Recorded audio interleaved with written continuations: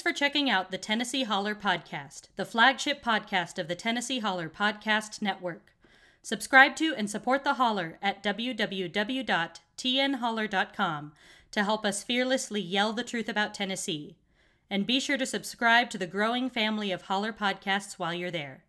You can also follow the Holler on Facebook, Instagram, and Twitter at the TN Holler. Tennessee, Tennessee, Tennessee, Tennessee, Tennessee, Tennessee, Tennessee, Tennessee. Lord, I've really been real stressed. We're gonna get right into it today because there's just so much going on, so much to talk about. This is obviously the Holler Hour, 2 p.m. Tuesdays and Thursdays. Thank you to everybody who joined us last night for the TNDP Chairs Race Forum. That seemed to go really, really well.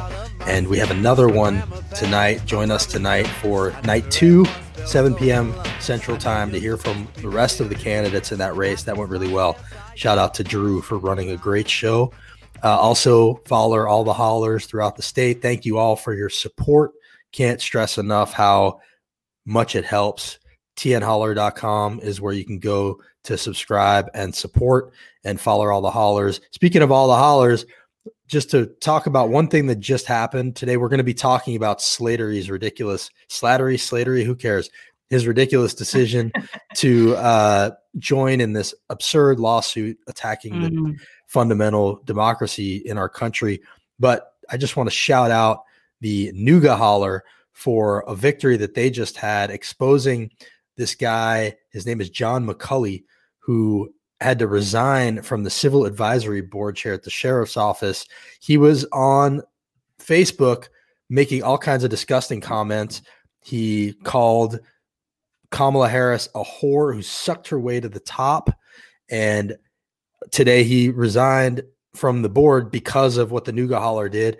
But it turns out that wasn't the only comment he made. He was also saying things like Mexican word of the day, Nissan. When Kamala Harris started in politics, she burned her knees on the carpet. He made fun of Asians. Where's the cat? Talking about that garbage Asian stereotype. He also said black privilege is the ability to break every law in the country and still remain the victim. So the real question here is, why did Mayor Jim Coppinger allow this guy who reappointed this guy, allow this guy to be on there so long? He's no longer on there. He had to step down. Shout out to the Nuga Holler for shining a light on this garbage. And it's, again, another reason why we need to have these regional hollers, which happened because of your support. So thank you. What'd you think about that, Cassie?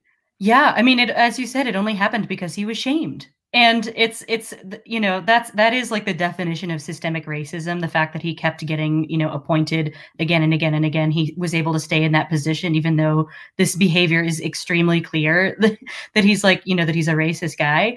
And that again, that's the definition of systemic racism. And thanks to, the Nuga Holler, if he hadn't been shamed, this is why public, outing these stories, breaking these stories, and having your eyes on things that are happening in communities. That's the only way that these things are ever going to change. It's the only way. Yeah, is if we call them out. And so, I'm really grateful to our Nuga Holler for breaking that story. I am too. And I also want to say that the Nuga Holler got that story from a person on the ground in Chattanooga who messaged it to them. And that has been the best part of having these regional hollers. And the holler in general is you guys sending us stories when you see them. We don't have the resources to have reporters everywhere. Right. You are our reporters. You are the holler. We say it all the time. It's the truth. And this is an instance where we were happy to have the Chattanooga Holler, the Nuga Holler, and the Tennessee Holler to lift up that story, show people where it was. The shame followed, and now he's gone. So you should all feel really good about the role that you as the hollers really played in that. Another story like that I want to get to before Alex Little shows up to join us to talk about Slattery's garbage decision to join this lawsuit. This was in Tullahoma. Tullahoma was having a meeting to decide if they want to have a diversity council as part of their government. Rupa Blackwell, who is an alderman there, she is spearheading, but not the only one spearheading this effort to have a diversity council in Tullahoma.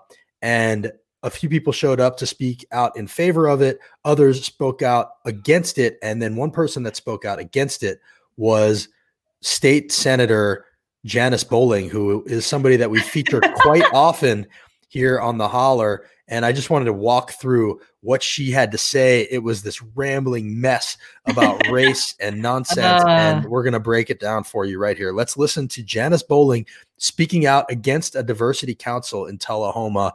And here was the garbage that came out of her mouth. I'm here not as the Deputy Speaker of the Tennessee State Senate, which some might consider because of my white privilege. I mean, first of all, she leads off with, some people might consider that I'm the state senator because of my white privilege. Like, nobody is saying that outright. She is just like making it about her. She's exactly talking about white privilege as like, you know, this attack on her. Nobody said that. However, we should point out that of all the people in the Tennessee State supermajority, Senate and House of Representatives, there are no black people at all.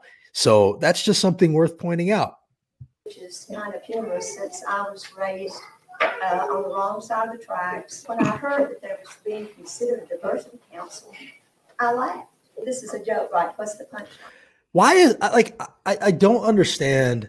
I mean, I do completely understand, but you know, why do they feel the word diversity is such an attack on them? Why are they so against diversity? You know, it's I mean, it's because it's only really white people that are against that, and it's right. It's because they don't it goes back to that old phrase, gaining more equity, more equality. If you already have the status quo, it's not zero sum, but they think that it is, and so it's like if you are holding the status quo, then equity and equality start to feel like oppression when you start to have those. They want to feel like the victims and the oppressed ones here. That's the whole game, right? But the thing that she's about to go into here, and this is sort of what they tend to do, is they talk about how colorblind they are. We don't see color. We don't see diversity. So you know, it's their way of putting down any effort to pointedly address the injustices that have gone on in this country. And, you know, so basically they were fine. You know, we saw color in this country for 400 years when there was slavery and Jim Crow laws, but now they want to not see color. You know, but no, to redress these things and to actually fix some, not obviously even remotely close to all, but some of what has gone on, you have to see color and appreciate color and not erase color. Not seeing color is erasure. We're not saying black people don't want you to not see color. They want you to see color and love them equally anyway. And that is the mistake that the Janice Bowlings of the world make, as you'll see right here. She's going to go on this whole diatribe here that we'll walk through about how she doesn't see color, but that is not the point. Yeah, they've turned it into a redirect. Right, exactly. Tullahoma had elected its first woman of color. I said, who was it? I didn't consider Rupa a woman of color. I considered her Rupa. You know who considers Rupa a woman of color? Rupa. She's not, you know, embarrassed to be a woman of color. That's not something to like erase. Like, she's a woman of color. Like, she considers herself that. The audacity of Janice Bowling to say something like that too. Yeah. Right. Like who are you to decide she's not a woman of color? And it's erasure. And like, so because you don't consider her a woman of color, that makes her not a woman of color. That's white supremacy. White supremacy is like my opinion about whether or not she's a woman of color is all that matters here. Therefore, she's not a woman of color. That's white supremacy. White supremacy doesn't have to be you wearing a hood to a Burning Cross rally, Janice. Sometimes white supremacy is you deciding your opinion matters more than anybody else's. Yeah, it's the same thing that we see over and over and over again, where it's like whatever white people say goes. It's like dictating the way that these conversations should go and like telling other people how they should feel about their own identities. Absolutely. Let's keep going. My mother, a different generation, came to spend the week with us. Okay, so this is a story about her. I'm just going to tee this up. This is a story about how her mother, a long time ago, when she first had a baby, so I'm not saying I'm not ageist here, but I'm assuming this was a while ago, came and visited, and her son had a black PE teacher, and that is somehow relevant here. I have no idea how. Our youngest child was born. She was talking to my son. She said, Temple, that was really a nice PE program.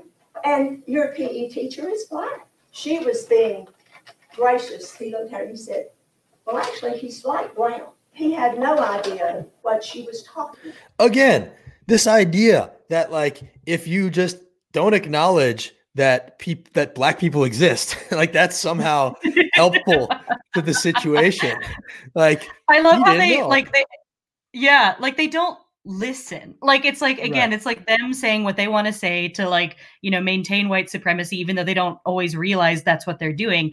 But they don't listen to Black people, to people of color, in terms of like how at least like the majority of the consensus like wants to be treated in this sense. Right. They just are saying whatever they want to say so that they feel comfortable with themselves and justify their thoughts. Like they don't do any listening when it comes to these subjects at all. No listening. That's very well said. And this comes on the heels of Rupa and two other Black people in Tullahoma saying, we would like a diversity council.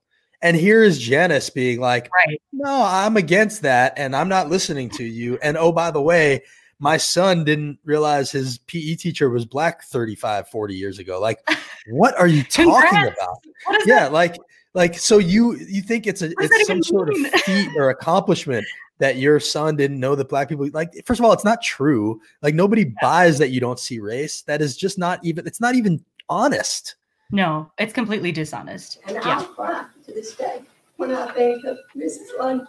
She cried. And now she's talking about a woman who was run over by, I mean, I'm just beside myself here. She's talking about apparently a Black woman who was run over by a car and died, and that she misses. And apparently this is some sort of an argument against a diversity council because she cared enough to like feel pain when a Black woman died a long time. Like, what are you on about, Janet? That is the lowest of bars. She ran behind to get sick and the car went over her. And by the way, like, I'm sure this woman that she's invoking here would really appreciate her invoking her death to speak ill about a diversity council. Like, I'm sure that woman would really appreciate that she's using her memory to speak out against moving Tullahoma forward. Like, that's not some sort of dishonor of this woman's memory. I don't know this woman. I'm not claiming to speak for her either, but I'd be willing to bet she wouldn't appreciate this. And she's going to go on and do something even worse right here, which is absolutely mind-boggling. It broke our hearts.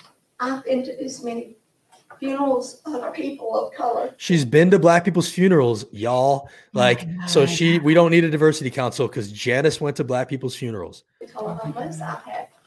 I was honored to see. Okay, this now is where we're getting into like the most unbelievable part. And is Alex with us? He's with us. All right, we're going to get to Alex in 1 second here. I won't do this the whole time, but she goes on to talk, and we just need to see this and then we'll cut it off. But she goes on to talk about, I was honored to speak at Eugene London's funeral. She's talking about Manchester Mayor Lonnie Norman, who died of COVID 3 weeks ago. His name is not Eugene London. That's what you need to know as she again invokes Lonnie Norman's memory to resist the idea of a diversity council. At Eugene London's funeral just a few weeks ago. Eugene. And if you say his name right now, his name's not Eugene. A smile on your face. Because everybody loved Eugene and he loved everybody. He was a part of our county mayor. She doesn't even know who he is. The Old Testament. Oh, and then she goes into where the Old Testament divided us and the New Testament brings us together. You can just tell she's never talked to anybody about this. Or if she has, she didn't listen. Like never. Like anybody that's any sort of, you know, any Black person, any person of color, like she just has, she knows all of the answers. She knows all the answers. And then just as this last thing, she talks about a lesbian who came into her office. She spoke to a lesbian. And I've had a lesbian that came into my office, adamant that I should accept. Oh, congratulations. I didn't walk into a room and say, hello, I'm Jen. I don't understand how this, anyway, I don't understand how this is in any way helpful. I should recreate this situation. Argument against diversity council. Like, Janice Bowling is exactly why Tullahoma needs a diversity council. That's what I'd like to say. Anyway, so true. Let's bring in Alex Little here. Alex, how are you, sir? Thank you for joining us. Really appreciate you being here today. Yeah, totally. I think most people, we can hear you great. You look great. You look like you're in a movie. Like, whatever you're doing is working. It's a cool spot.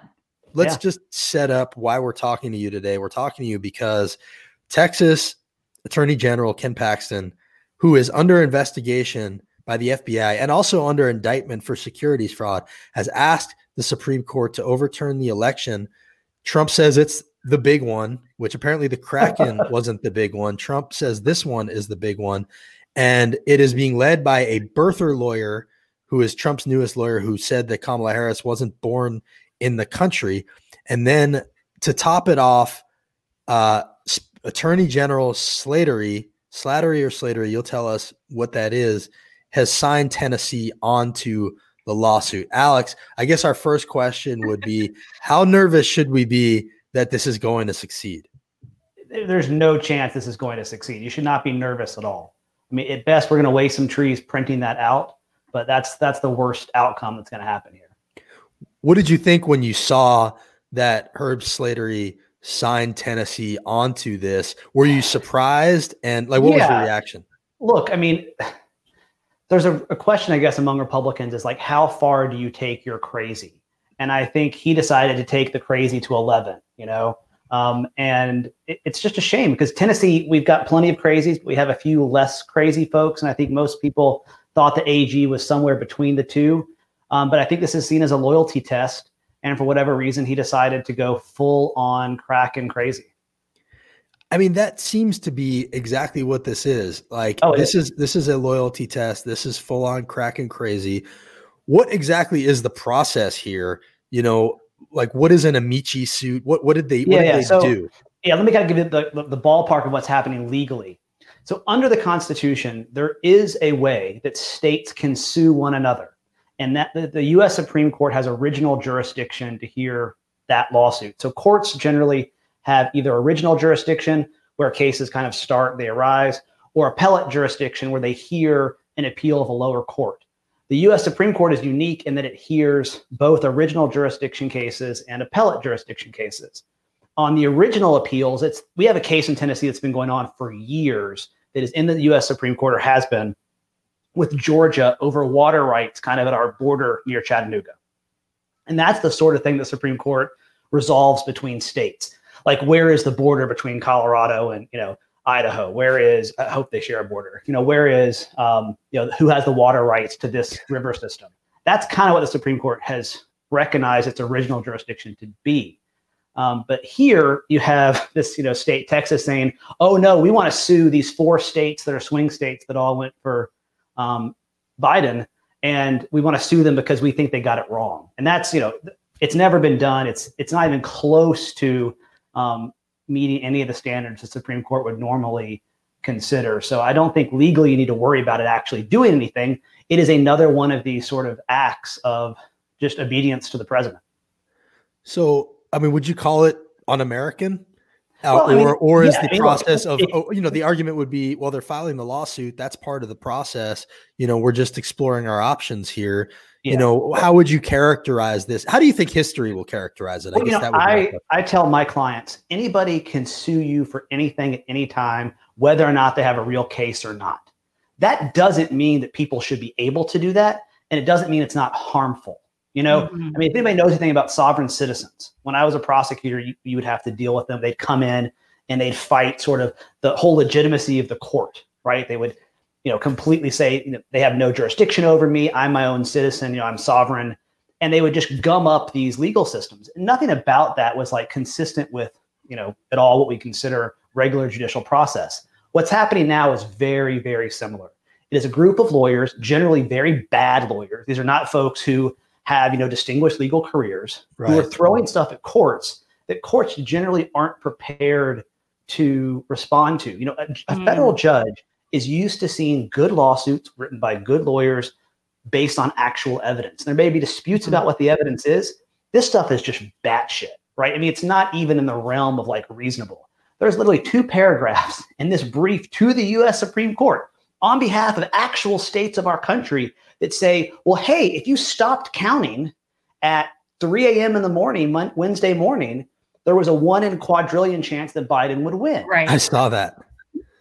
Kayleigh McEnany was on TV talking about that. So I can actually answer what they were talking about here. They were talking about that if the voting population had precisely the same. So basically what they're saying is if everything was the same as last time, then he would win, and there's no chance Biden would win. Well, what does that even mean? It's even more crazy because it doesn't acknowledge that like people had already voted. We just hadn't counted their votes. So it's like if we just count all the Trump votes, we don't count anybody else's votes. Well, there's a 1 in a billion chance Biden will win.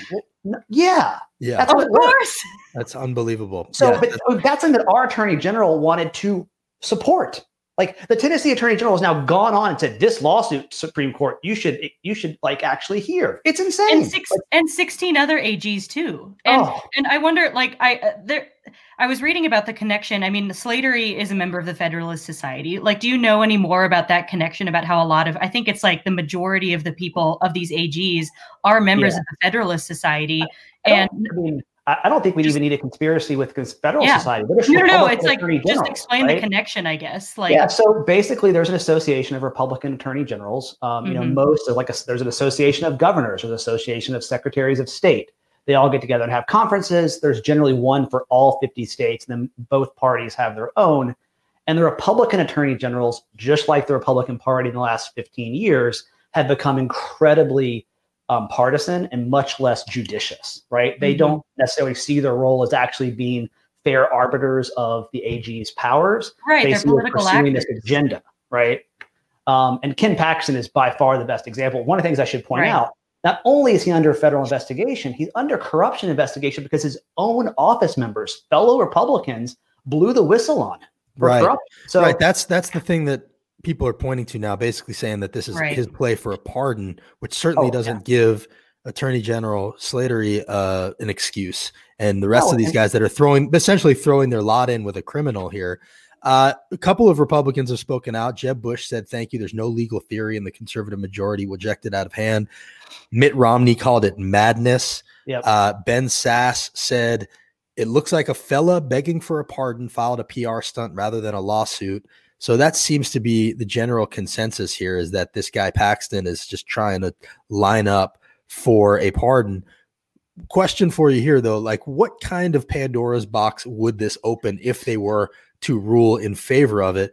Would this not open up the box for blue states, say, to sue red states over voter suppression and things like that? Sure. And I mean, the example I gave is that California could come in and sue Tennessee and say, in the Supreme Court, and say, Tennessee, we don't like the way that you're managing your voter ID process. We think it's discriminatory. And as a result, it results in our voters not getting the president they want.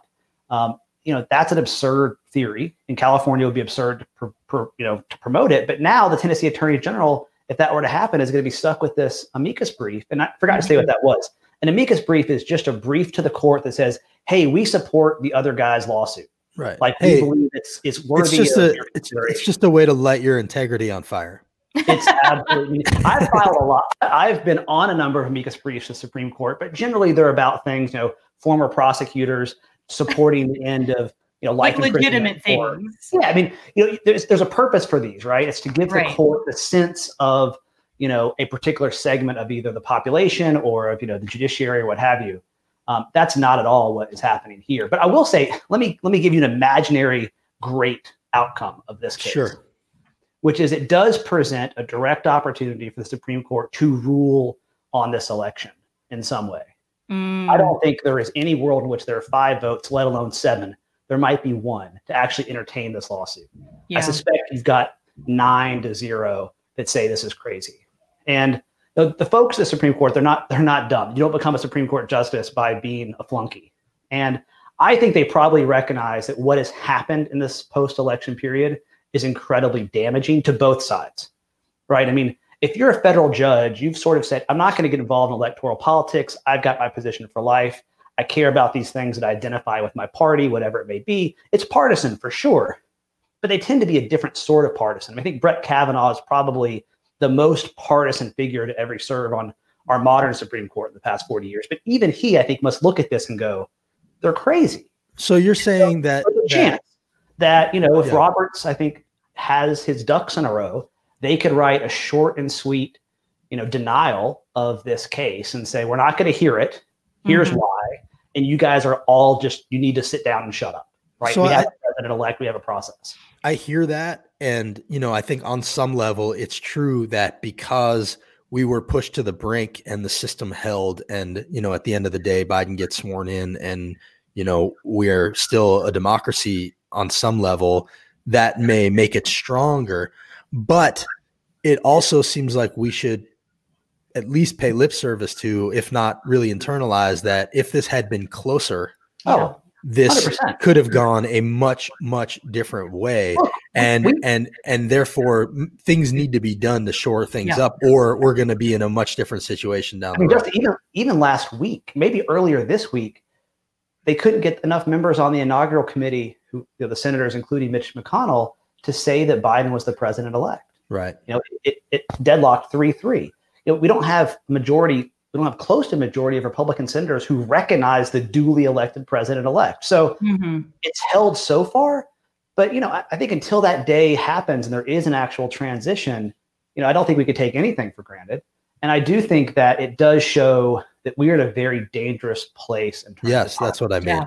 You know, the next 10 weeks may go okay. The next 10 years look really dark. And that's where it comes back to Tennessee, right? Where Tennessee is just saying, sure, we are on board with this. There's not been a reasonable Republican voice in the state of Tennessee standing up for electoral politics. And that's a shame.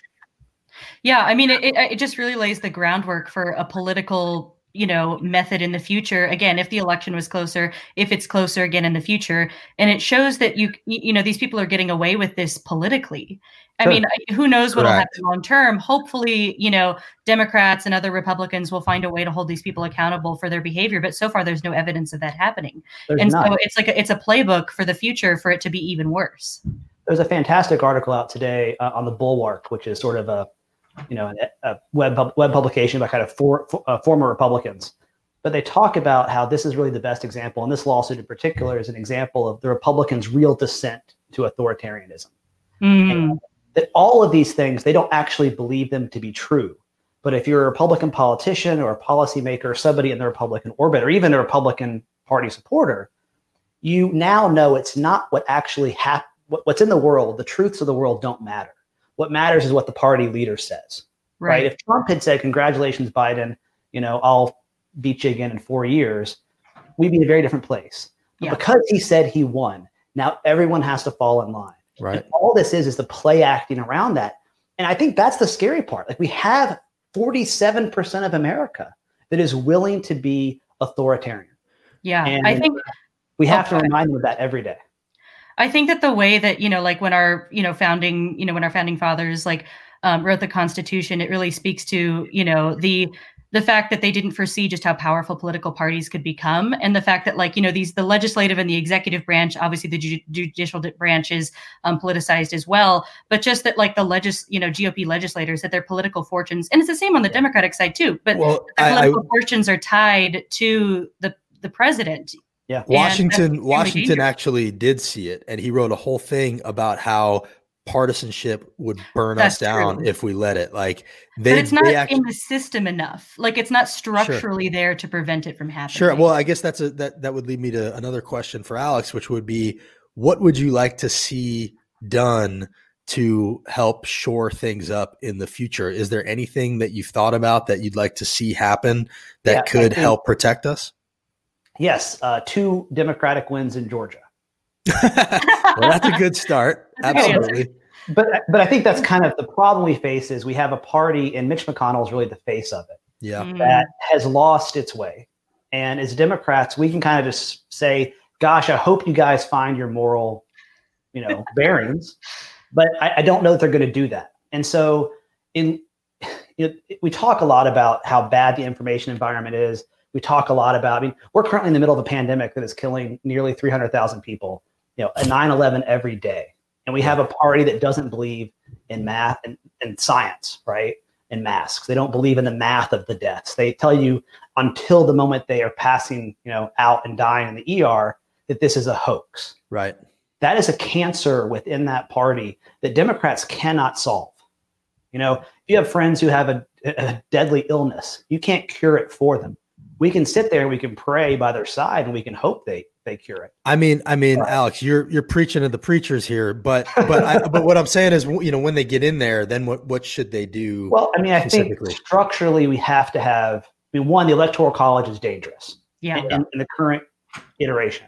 Republicans are going to have a really hard time ever agreeing to change it because their only chance at power is as a minority party on the national stage. But there has to be a movement towards a popular vote for president because of what he does. In fact, this lawsuit talks about the president being the only president and vice president being the only two federal offices that are actually decided by all the voters, right? Mm-hmm. And that's only true, though, through this sort of weird electoral college system. Making that direct has to be a goal.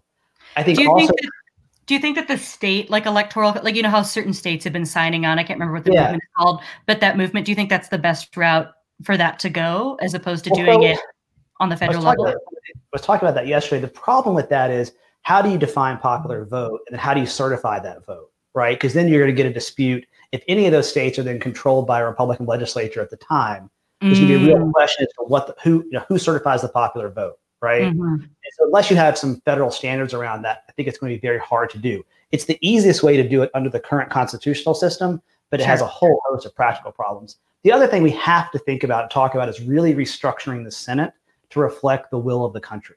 Yeah. And that means things like DC and Puerto Rico need to be states. And you can do that, President. If we control Congress, the Democrats control Congress, and they control the White House, they can do both of those things. Yes. They can do that with so I think what you're saying basically is Democrats need to play hardball and not get in there. They need to do what Republicans would do, which is what they've already done. Yeah, but it's not even hardball, right? I mean, it's not hardball. I agree. It's the right thing to do. And Republicans have painted it like the radical thing to do. Yeah, it's more democratic. And we've sat there and allowed sort of people that don't have good faith, right? They're not operating with good faith in what they're doing, and we're treating them as if they do. And they've been bad faith actors for at least the last decade and a half. And so the only way to sort of save our country from that is to actually take steps to change our country for the better.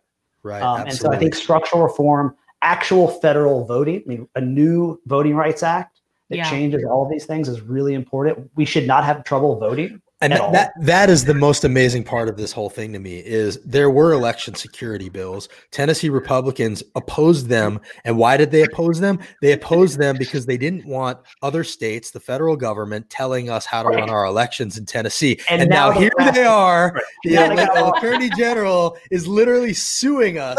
But Justin, it only doesn't make sense if you actually took them at their word that that's what they cared about. It's true. It's just ideological. That's all. Self-preservation. And that's the way they have it. And if a single Republican wants to come and debate any of the three of us, or really any reasonable Democrat, that's not the case, I'd love to see it. I would too. And we have constantly invited Republicans on the holler. They never take us up on it. Michael Roden says he should be disbarred. What do you think should happen to Slattery? Because actually it's not just Michael who said that. This is also City Council member Ginny Welch said Tennessee Attorney General needs to resign. What do you think? He won't. He won't resign. And he is firmly in the midpoint of the Tennessee Republican Party. So there aren't going to be any consequences for him. I hope that it will change the way the Tennessee Supreme Court thinks about picking the Attorney General. We have a very unusual system, one of only a handful of states that has a Supreme Court that is involved in the selection of our Attorney General. And when his term is up, they get a chance to decide if they want somebody else. And I hope they will. That's our best hope when it comes to Herb. Okay. Well, I'm going to give one shot at convincing you that you're wrong about all of this. There's somebody that, you might just want to hear him out because this guy, he's got an opinion that's quite valuable. District Attorney Craig Northcott over in Coffee County says that he thinks the approach has the ability to succeed because it's largely based upon constitutional and statutory violations. What does that mean? And, again, I'm being facetious. Northcott is somebody that has openly called the Supreme Court people in dresses and says that he refuses to recognize marriage equality despite the ruling of the Supreme Court, which to me goes to show that district attorneys have way too much power. What do you think about Northcott in general? I think, he's got a whole history of doing crazy things. I think district attorneys actually should have that power. I mean, I think the fact that, per county, they elect them. And, if Glenn Funk has done some things in Davidson County that are unique and that allows Davidson some semblance of, self-regulation apart from the folks at the General Assembly. So, there's a reason the district attorneys have that power. I don't know that it's necessarily bad, but he's another one of, these are the long line of folks who he's clearly, if you could get him to say a second sentence as to what that means, he would stare there blankly at it. Right. But it's a shame. Well, it is a shame. It's, completely. Go ahead. Just one last thing, today or yesterday, the Tennessee bar came out with their bar results. We have a whole new batch of lawyers in Tennessee. Right. And that got me thinking today about really what a shame all of this is. If you are a young Republican lawyer and you look at sort of who these folks are out there, taking on the system from your side, the Giuliani's of the world, the Jenna Ellis's of the world, the Sidney Powell's of the world, and then, establishing people like the AG sign on. I mean, that is a really ugly sort of environment to grow up as a lawyer. And so, somebody who cares about the legal profession, it's just such a disgrace that this is what an entire political party has sort of adopted as their, standard bearers. They obviously did that 4 years ago with Trump, but they've now done that in sort of every aspect of politics and the legal profession. It's just a shame. This is sort of a side. Oh, sorry. Go ahead, Cassie. Oh, I was just going to reiterate about the Federalist Society from earlier. I mean, I think that just really speaks to, obviously that's an ideological institution, but it just, going back to what you said about these, young lawyers, it's becoming increasingly partisan and like these increasingly more blatant partisan actors. And in order to succeed at the profession, it's almost like it's showing you that you have to behave this way.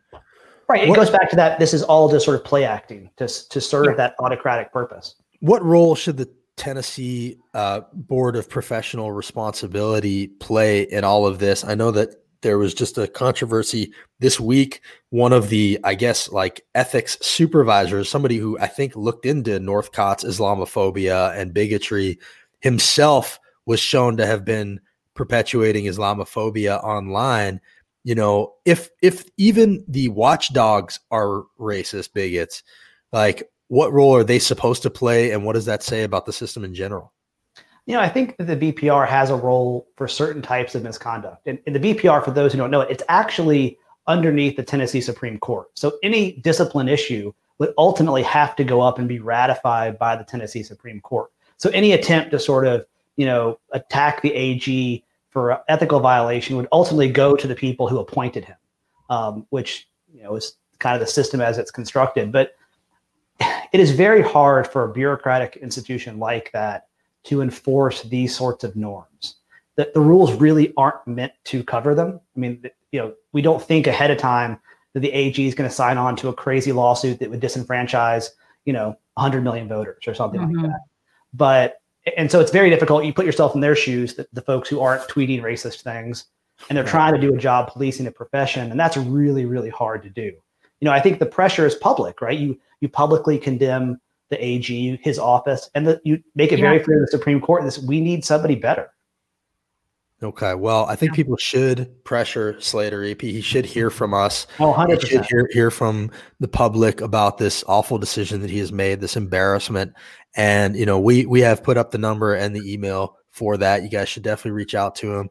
Alex, really appreciate it. I know that you were there when the anti-bird protesters were having their moment also. And, so you're fighting the good fight. And so we do appreciate it. Maybe you can come back on, talk to us another time about all this stuff, because it really helps to have your perspective. Yeah, for sure. Very much. Thanks, guys. All right. Thanks, Alex. Take care. That's Alex Little TN on Twitter, at Alex Little TN. And, it's just a really ugly situation. Slattery is somebody that's supposed to be non-political. That's why it's an appointed, office, and it pretty clearly shows everything's political. I mean, and that's why at this point, it's a joke to Supreme Court has been politicized. Everything's been politicized. Yeah. And that's why I think that because everybody has an ideology, and it's in every, even remotely political profession as well. It's there inherently, which is why I think it's so important that we need to work on how to make our system as robust as possible, to give more power back to the people, make the process as democratic and transparent as possible, get money out of politics, and make as many safeguards as we can against things that could potentially slip into authoritarianism. Because as you said, it's good that the system has held up so far, but also, as you said, if it had been closer, we would be in a different situation. And we really are in many different ways kind of hanging on by a thread. Just the fact that it has gotten so close in so many different ways. Oh, speaking of hanging on by a thread, and I don't mean that in a joking way, although I kind of do.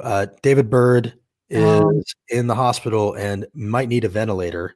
Asks for prayers that God will breathe his healing spirit into his lungs. He has apologized on tape to one of 3 women who accused him of sexually abusing them in high school. And, now he has been airlifted to a Nashville hospital and is apparently not in a good way. So that's just something to be aware of. I'm not going to ask you to pray for him, but I just want people to understand that happened. And on that note, this is something that just came up in New Hampshire. A doctor / state representative is saying now that he's a Republican, that his own caucus, who refused to take precautions, are responsible for the death of the New Hampshire Speaker of the House, the COVID-related death of the New Hampshire Speaker of the House. This is a very real thing that just happened.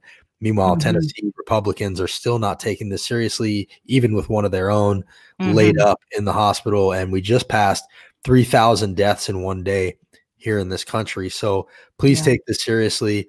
It's just amazing how far gone this Republican Party is. And I think that is the thread through all of these things that we've talked about today, from Janice Bowling to Slatery to David Byrd and the Republicans not taking this disease seriously, to that guy, Bucky McCully in Chattanooga talking so poorly about Kamala Harris. These people are really far gone. And, I would just appeal to the better angels of any sane Republicans out there to, walk away, as they like to say about Democrats. And the only way that this is going to fix itself, or these party is going to be pulled back from the ledge, is if they start to lose some elections. And until that happens, they're going to be walking further and further out onto that ledge. We've seen now that just this week, Newsmax beat Fox News in the ratings one night. Oh, I didn't see that. Yeah. So this is really, it's just a sign of the times, and it just shows how far gone they are. I don't know what to say. And this is not something that happened overnight. This has been happening to their party for a long, long time. So please, do your part to, walk towards the light. Oh my goodness. As we are finishing up, we get a special guest here that we need to bring in. If you're still with us, we're going to have to bring in Senator Yarbrough here. Yes. For those who stuck around this long, you're getting a special treat. And we're going to get the senator's take on what's going on here. Senator Yarbrough, how are you, sir, first of all? I'm doing well, Justin. Cassie, how are y'all today? Hey, good to see you. What is your message about what we're seeing? We've now just covered a lot of this with Alex Little. We've gone over what Attorney General Slatery is doing. What do you think about what's going on here? Well, I'm sure I at least feel confident, because Alex is a competent lawyer, that he could let everybody know that this is a frivolous lawsuit that's not in the interest of Tennessee and relatively destructive to the country. I think the thing the only point that I really want to make is, I think this is a different thing than, sort of all the stuff that's annoyed us for the last few weeks, of all the Republicans who are just not acknowledging reality, not admitting that Joe Biden won the election, not admitting that he's the president-elect. That's sort of cowardly and ridiculous and pathetic. But this is a different beast altogether. This is the chief law enforcement officer of the state asking the highest court in the land to intervene, interfere, and overturn the results of a presidential election. And that is something that should never happen, has never happened in our state's history, and is a real shift and something that's quite dangerous.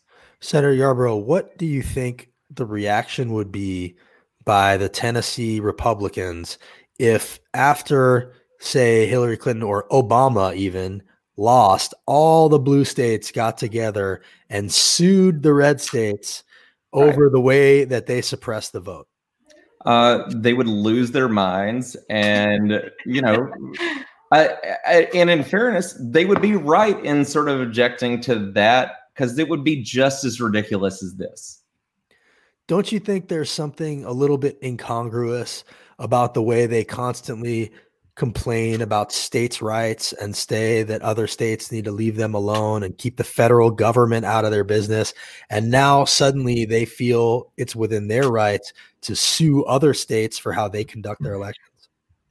Well, and it's, like there are conservative principles, but it's clearer than ever that the sort of professional Republican Party has those principles are only there for convenience.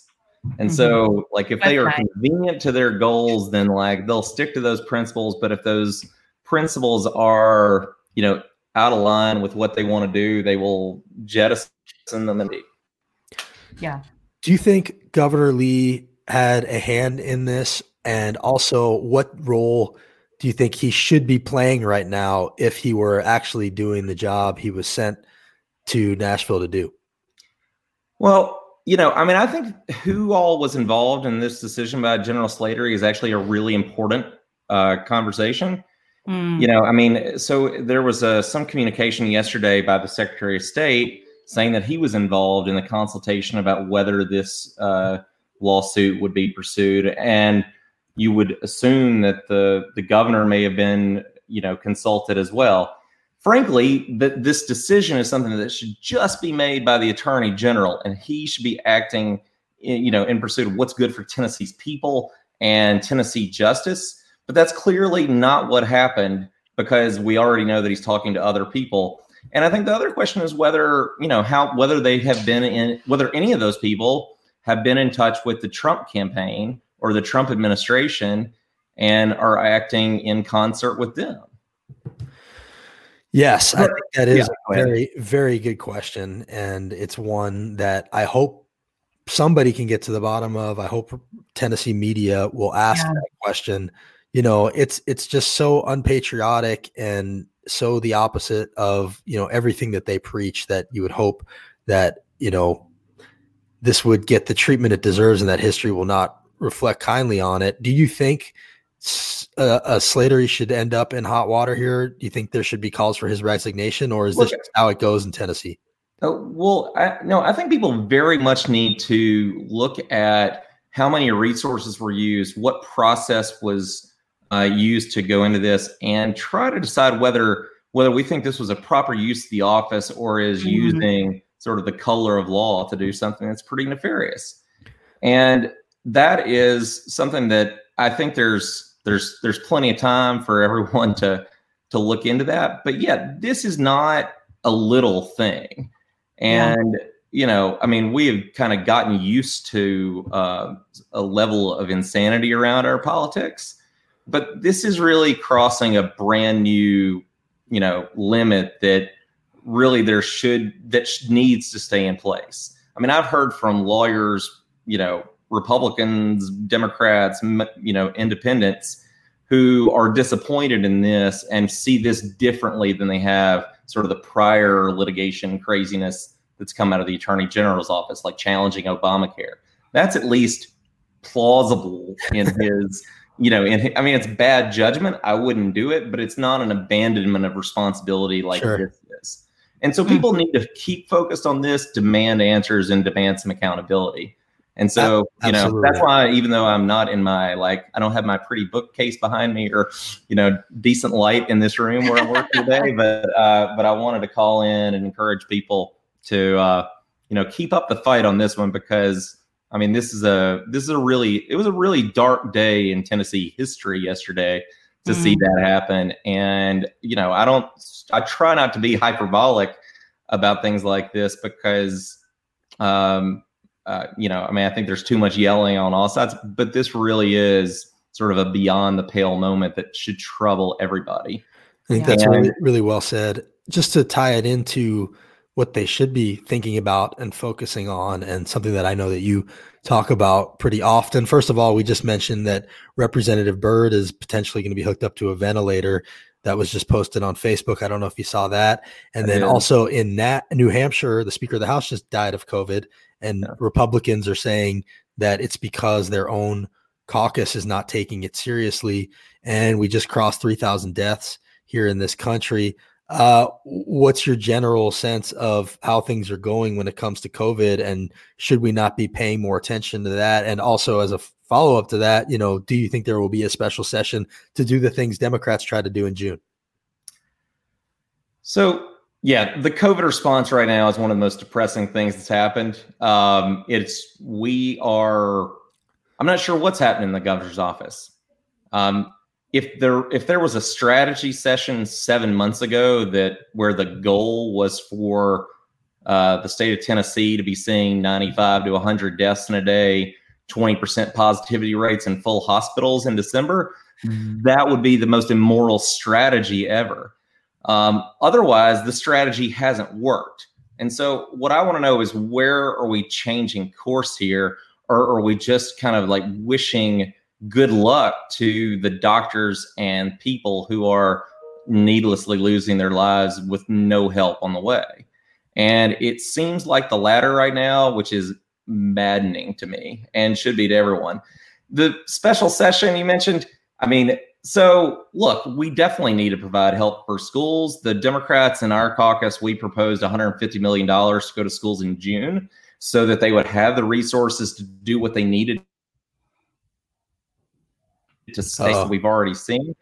We probably do need to do something on education. I don't know why we have to have this gift wrap special session, which I think will be more of a sort of political tool than anything else. If he's really the leader of his party and can keep his party focused on these issues at the beginning of session, we don't have to have a special session for it. We could just do that work and do the other important work we have to do too. Well, I think it's important for people to understand that you guys tried to do these things in June. And if electing politicians is about electing leaders, you guys tried to pass, I think it was $150 million in extra education funding.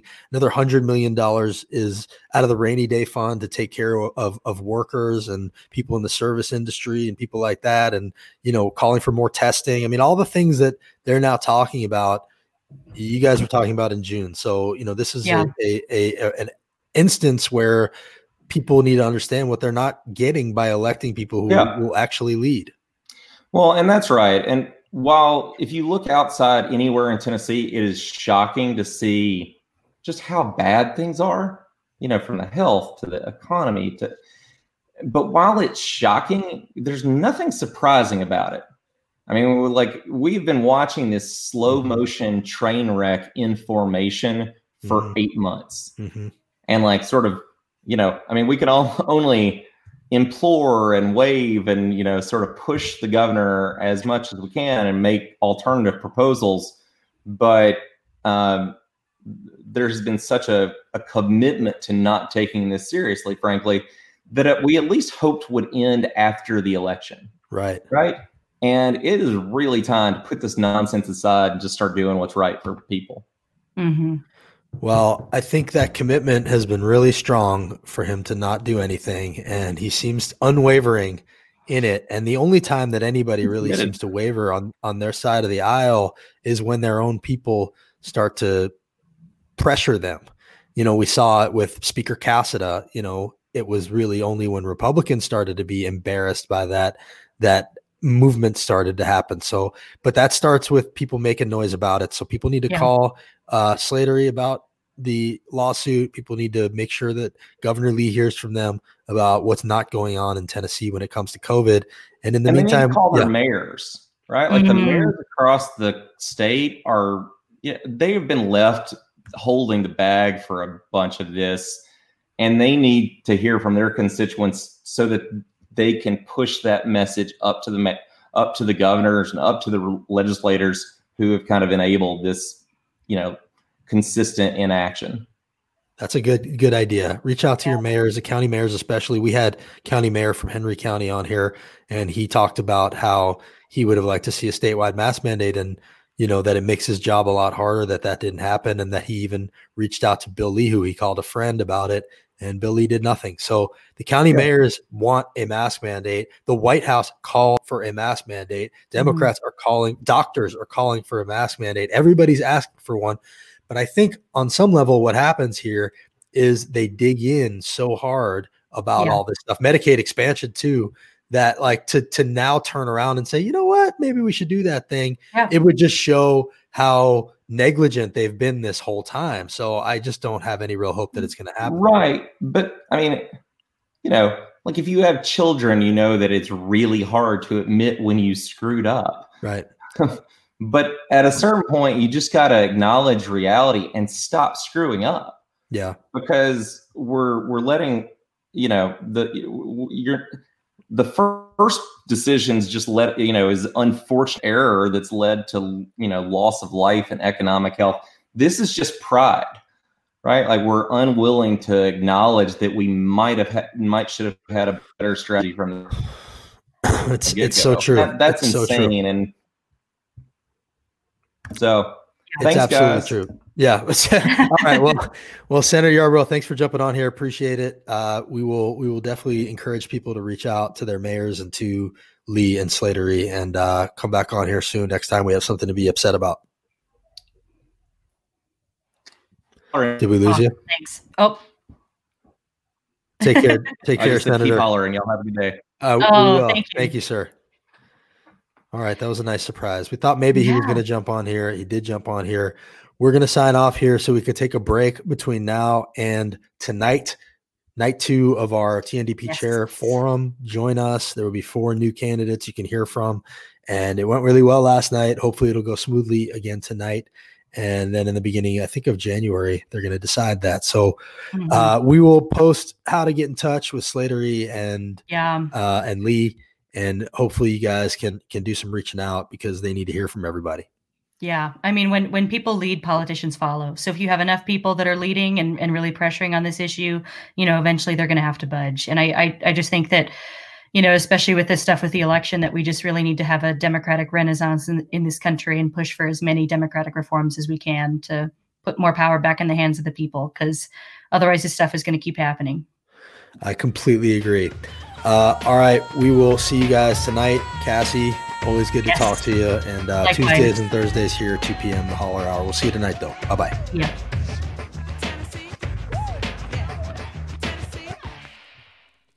Tennessee.